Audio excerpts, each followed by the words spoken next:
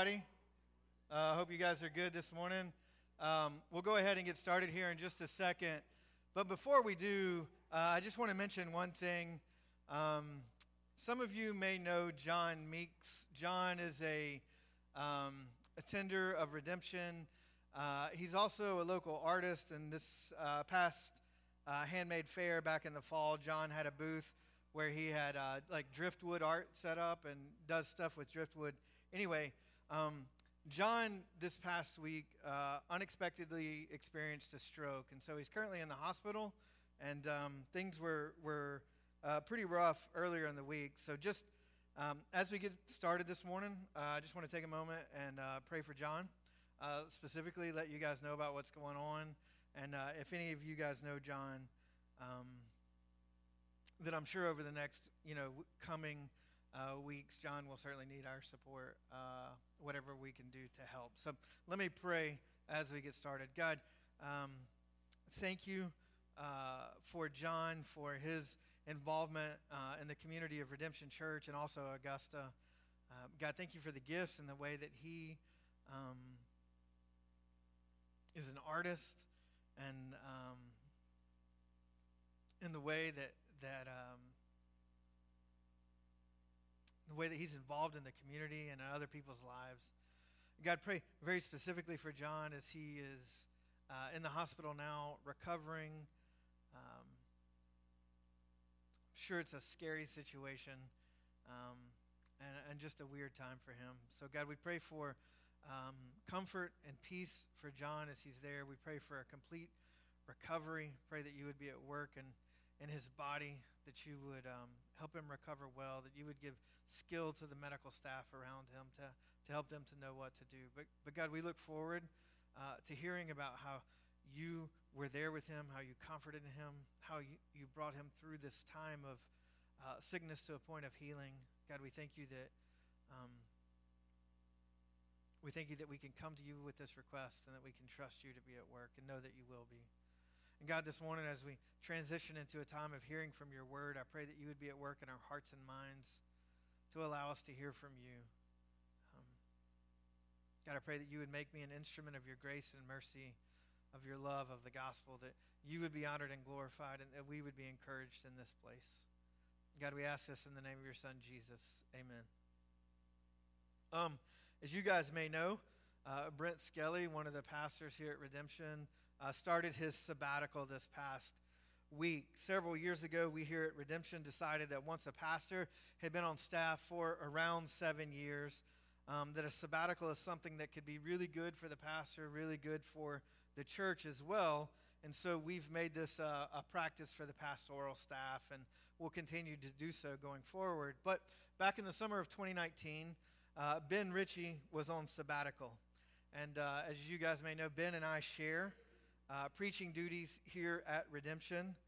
Truth be told, though, Ben carries the weight of planning and scheduling. He's really the brains of it all.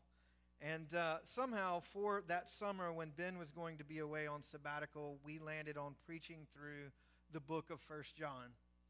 And leading up to that summer, Ben lined up several members of Redemption to preach on specific passages from 1 John as well. And I think for me personally and for the church as a whole, that was quite a memorable and rewarding experience to be a part of, to have some of our own members preaching and teaching and leading us into God's Word in 1 John. It was a pretty fantastic experience, I think. But thinking back on that time, for me personally, I came to genuinely love and enjoy the book of 1 John in a way that maybe I hadn't before that summer. There's such wisdom that John has for believers, for the community of faith in that book. And so this morning, I want to just take a moment and revisit something that we looked at back in 2019, and specifically look at 1 John 4, 7 through 21. 1 John 4, 7 through 21. And this is that passage. Beloved, let us love one another, for love is from God, and whoever loves has been born of God and knows God. Anyone who does not love does not know God, because God is love.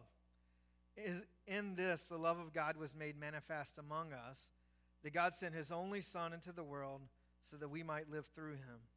And this is love, not that we have loved God, but that he loved us and sent his Son to be the propitiation for our sins. Beloved, if God so loved us, we also ought to love one another.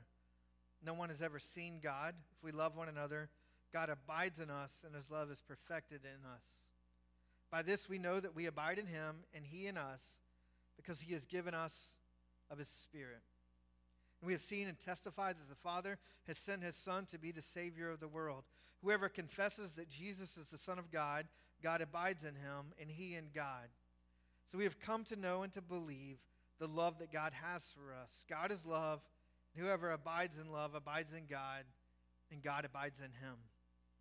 By this is love perfected with us, so that we may have confidence for the day of judgment, because as he is, so also are we in this world.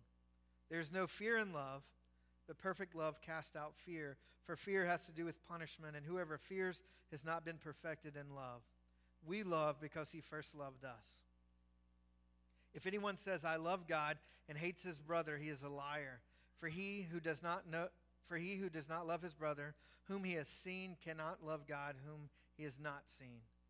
This commandment we have from him: whoever loves God must also love his brother.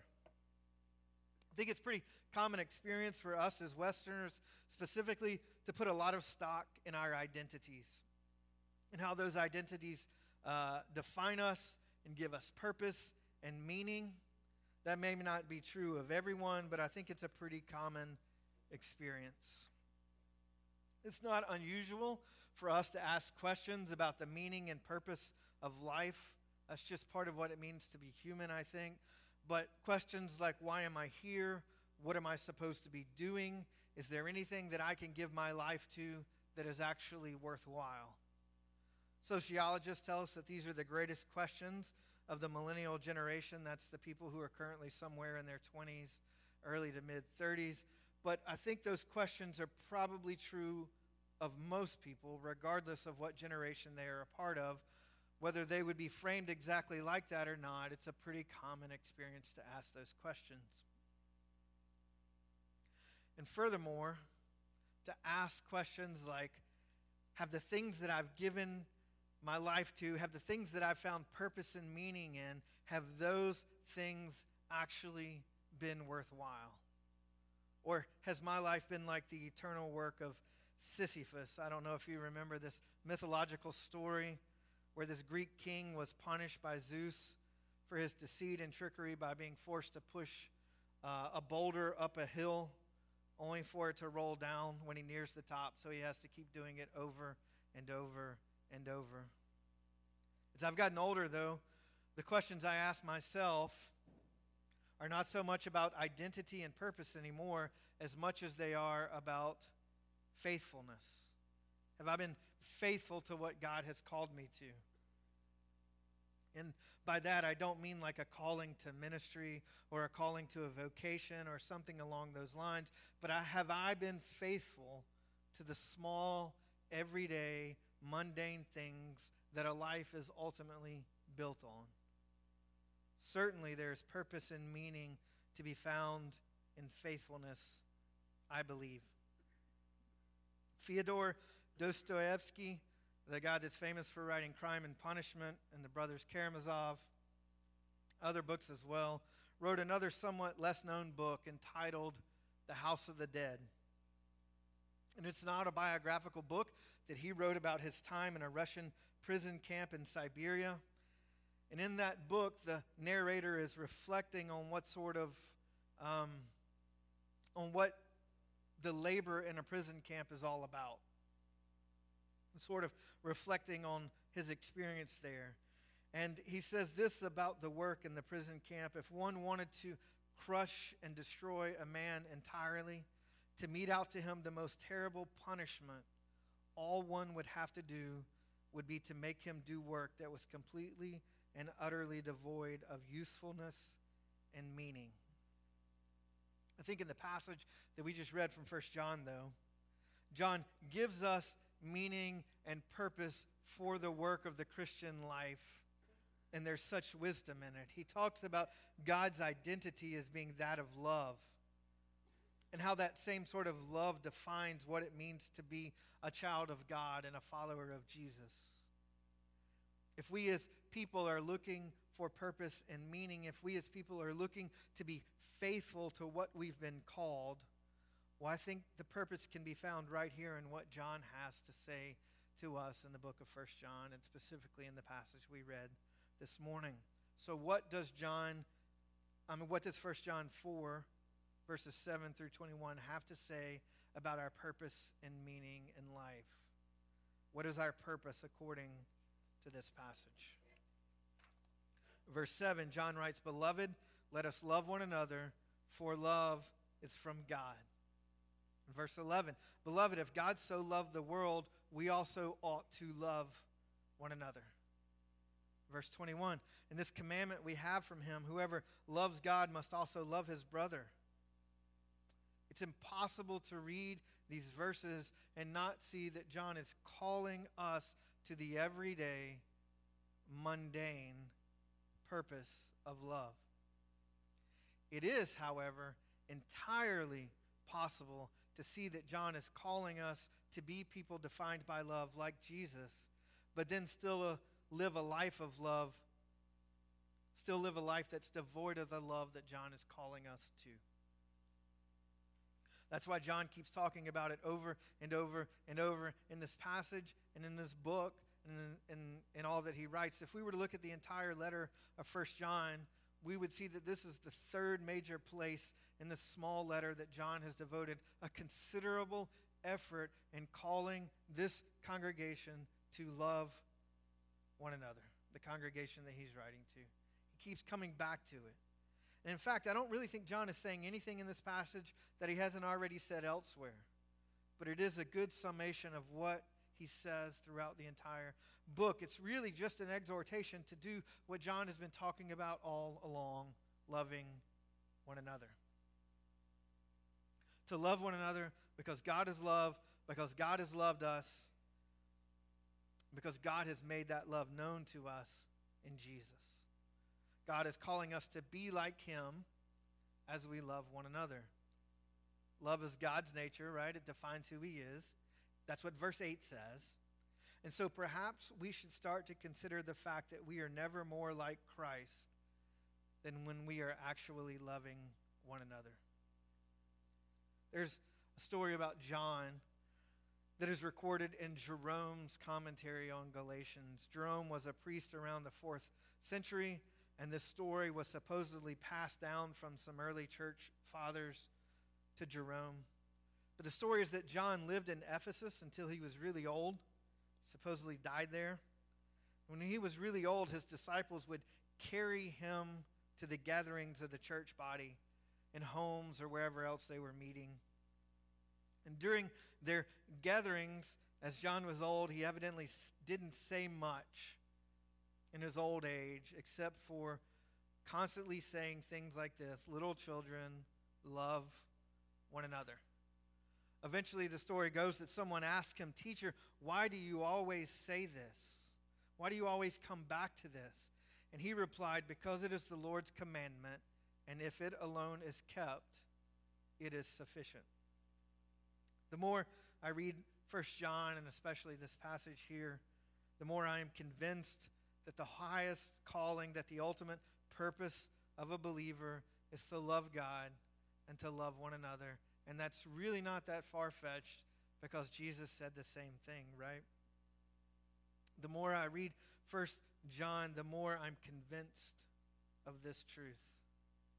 Therefore, maybe we need to realize that the ultimate test of our profession of Christ is our willingness to actually love one another. I would go so far as to say that it is a more vital test of our belonging to Christ than our orthodoxy or doctrine or beliefs. And that's not to say that our doctrine and beliefs aren't important, but it's been my personal experience in the traditions that I've come up in that a systematized understanding of theology is often prioritized over the very thing that John is calling us to in this passage. John has spent a good deal of this letter making sure that we know and believe the right things about Jesus, Because the reality of the situation that John was writing to is that there were false teachers and what he calls antichrist in the midst of this body of faith who were teaching false doctrines. And so part of the reason that John writes this letter is to correct and to rebuke those false teachers. But we have to acknowledge that it's important to have a correct and solid foundation of good doctrine and right beliefs, but our doctrine and our beliefs are not actually our testimony. Our love for one another is a testimony to our belonging to Christ, to our adoptions as sons and daughters. Jesus himself said that in John 13:35 when he said, "By this all people will know that you are my disciples, if you have love for one another."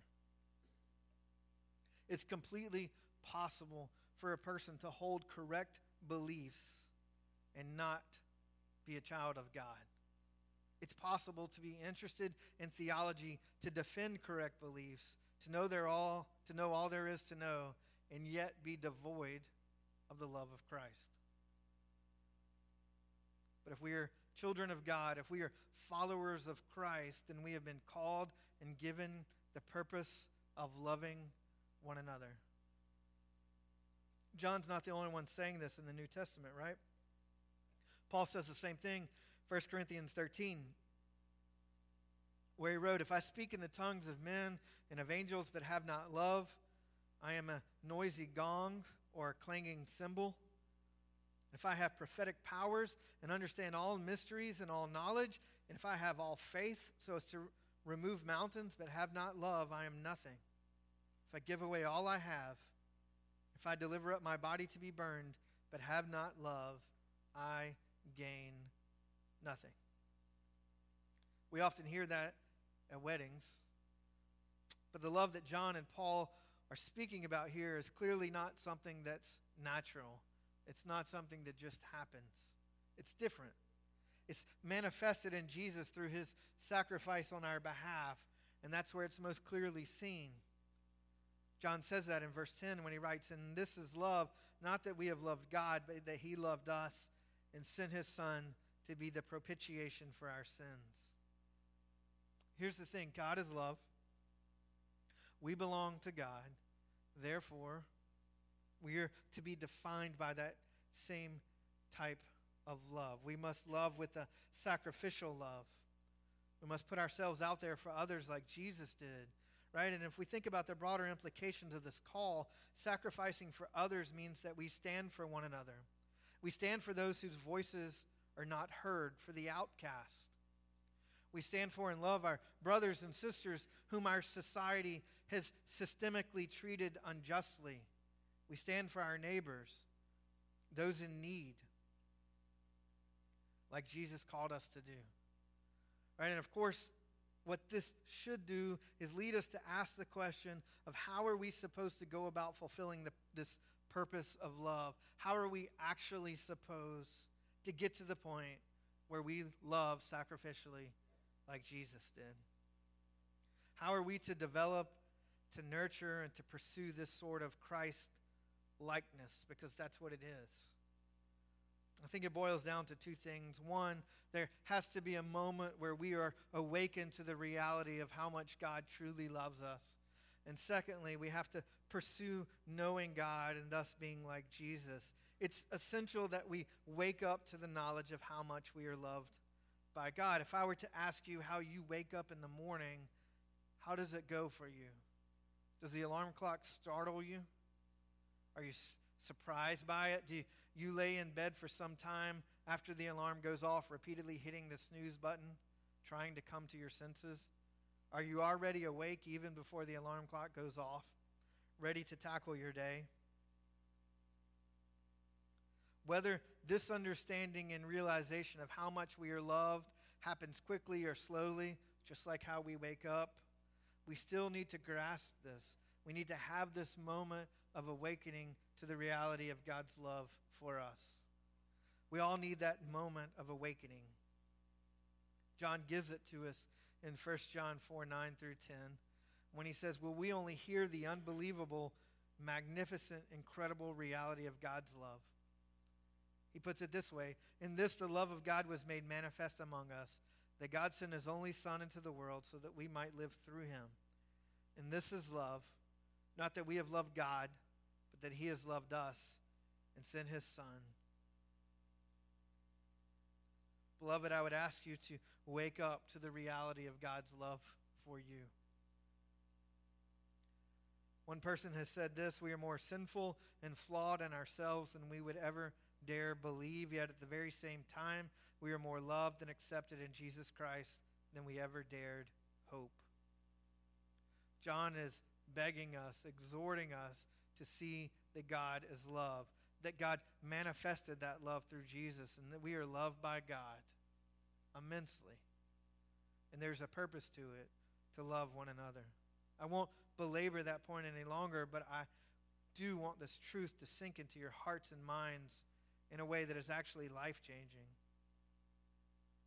The second part of what it means to, or how we pursue this Christ-likeness of loving like Jesus loves, the second thing we must do, I believe, is to pursue knowing God, not knowing about him, but truly knowing God, so that we too will become like Jesus, so that we will become Christ-like in our love for one another. Right? We can do that by developing and cultivating a rich prayer life, through developing and cultivating a love for God's word with the help of one another in our families, in our homes, our friendships, through our shared practices and missional communities, truly pursuing what it means and looks like to know God, right? Together to go through the rhythms of becoming like Jesus. The logic is that God is love, according to what John says here. Therefore, the more I know God, the more I will know that God is love. The more that I know that God is love, the more I will know about love. And the more I know about love, the more I will love like God loves if I am his child. Because he is the means by which we can love one another. Verse 19 reminds us to love one another because God first loved us. This whole passage is essentially calling us to that truth alone, to love one another because God first loved us. It's a command. We've been called to it. It's part of our purpose as believers.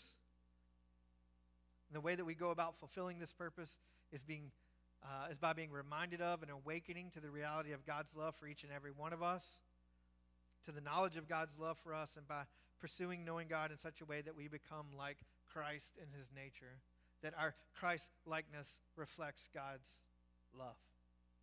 Right? What a privilege and honor it is that God calls us to be like him. What a privilege and honor it is that he calls us to himself, that we might be like him, that we might love like him. How great a privilege and how magnificent a responsibility that is.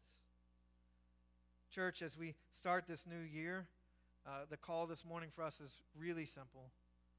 Let's strive to be Christ-like in our love for one another. Let's strive to be Christ-like in our love for our community.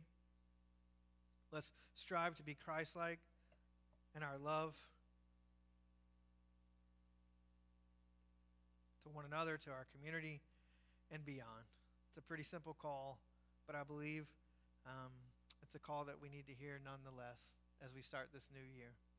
We're going to enter into a time of response, and during this time of response, we'll do the things that we normally do here at Redemption.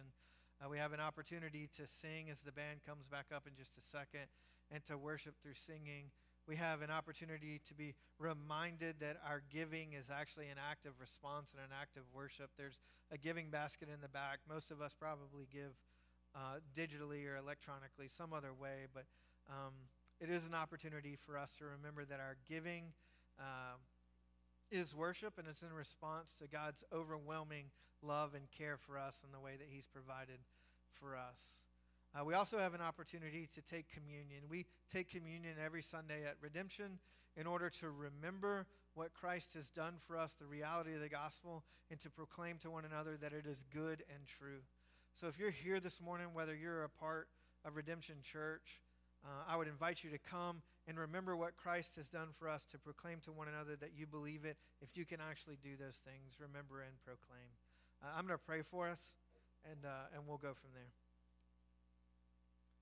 God, we thank you for your Son, Jesus. We thank you for his overwhelming love and provision for us. God, thank you that you've made a way for us to be right with you, that you've made a way for us to be right with one another.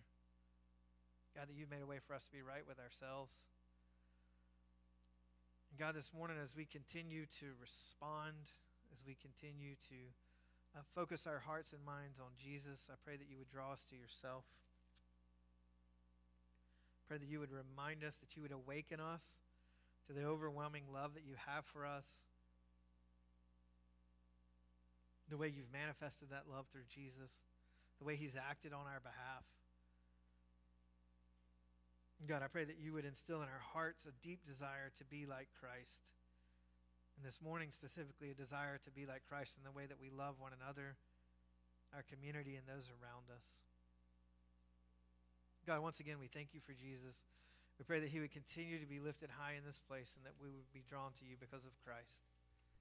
God, we ask all this in the name of Jesus. Amen.